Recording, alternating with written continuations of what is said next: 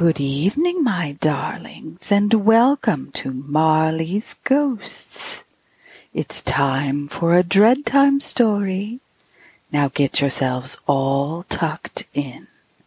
Ready? Good. Let's begin. Tonight's story is The Thing in the Forest by Bernard Capes. Into the snow-locked forests of Upper Hungary steal wolves in winter, but there is a footfall worse than theirs to knock upon the heart of the lonely traveler. One December evening, Elspeth, the young, newly wedded wife of the woodman Stefan, came hurrying over the slopes of the White Mountains from the town where she had been all day marketing. She carried a basket with provisions on her arm. Her plump cheeks were like a couple of cold apples, her breath spoke short, but more from nervousness than exhaustion.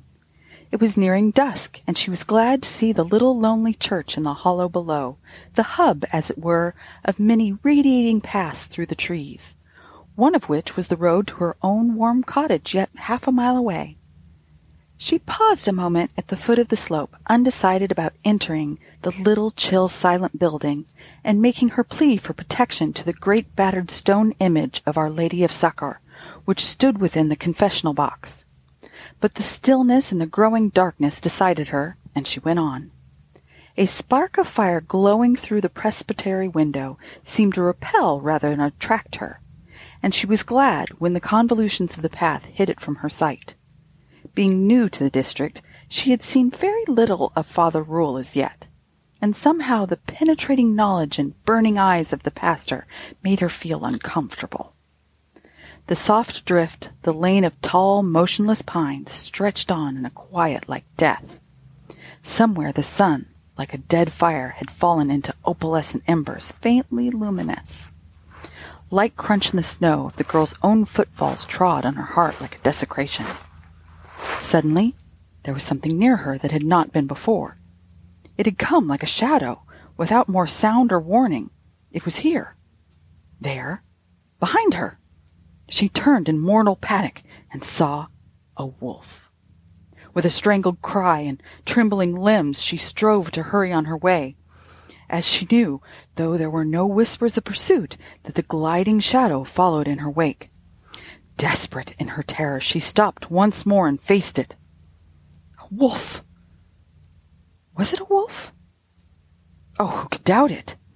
Yet the wild expression in those famished eyes, so lost, so pitiful, so mingled of insatiable hunger and human need, condemned for its unspeakable sins, to make this form with sunset, and so howl and snuffle about the doors of men until the blessed day released it. A werewolf? Not a wolf. That terrific realization of truth smote the girl as the knife of darkness. For an instant she came near fainting, and then a low moan broke into her heart and flooded it with pity. So lost, so infinitely hopeless, and so pitiful. Yes, in spite of all, so pitiful. It had sinned beyond any sinning that her innocence knew or experience could gauge.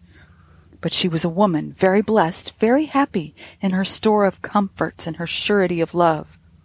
She knew that it was forbidden to succor those damned and nameless outcasts, to help or sympathize with them in any way, but there was a good store of meat in her basket, and who need ever know or tell? With shaking hands, she found and threw a sop to the desolate brute, then turning, sped upon her way. But at home her secret sin stood up before her, and interposing between her husband and herself, threw its shadow upon both their faces. What had she dared? What done?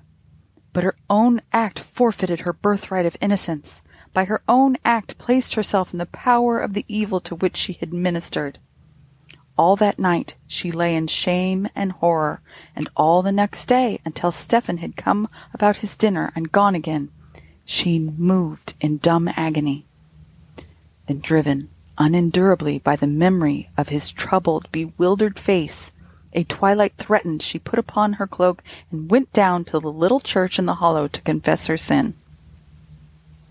"Mother, forgive me and save me," she whispered as she passed the statue. After ringing the bell for the confessor, she had not knelt long at the confessional box in the dim chapel, cold and empty as a waiting vault, when the chancel rail clicked and the footsteps of Father Rule were heard rustling over the stones. He came.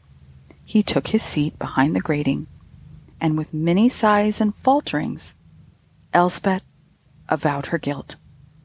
And, as with bowed head she ended, a strange sound answered her. It was like a little laugh, and yet not so much like a laugh as a snarl. With a shock as of death she raised her face. It was Father Rule who sat there, and yet it was not Father Rule. In that time of twilight his face was already changing, narrowing, becoming wolfish, the eyes rounded and the jaw slavered. She gasped and shrunk back, and at that, barking and snapping at the grating, with a wicked look he dropped, and she heard him coming. Sheer horror lent her wings. With a scream she sprang to her feet and fled. Her cloak caught in something. There was a wrench and a crash, and like a flood, oblivion overswept her. It was the old, deaf, and near senile sacristan who found them lying there. The woman unhurt but insensible. The priest crushed out of life by the fall of the ancient statue, long tottering to its collapse. She recovered for her part. For his, no one knows where he lies buried. But there were dark stories of a baying pack that night, and of an empty, blood-stained pavement when they came to seek it for the body. The end. Thank you for listening to Marley's Ghosts with me, your ghostess, Deborah Marley. You can connect with me on Instagram and Twitter at Marley's Ghosts, or send me an email at marleysghostspodcast@gmail.com. I love hearing from you. If you enjoy the podcast and would like to support the show, please visit my Patreon, where we have lots of tiers to choose from, each with their own special treats. Also, rate and review so our community of Dread Time listeners can grow.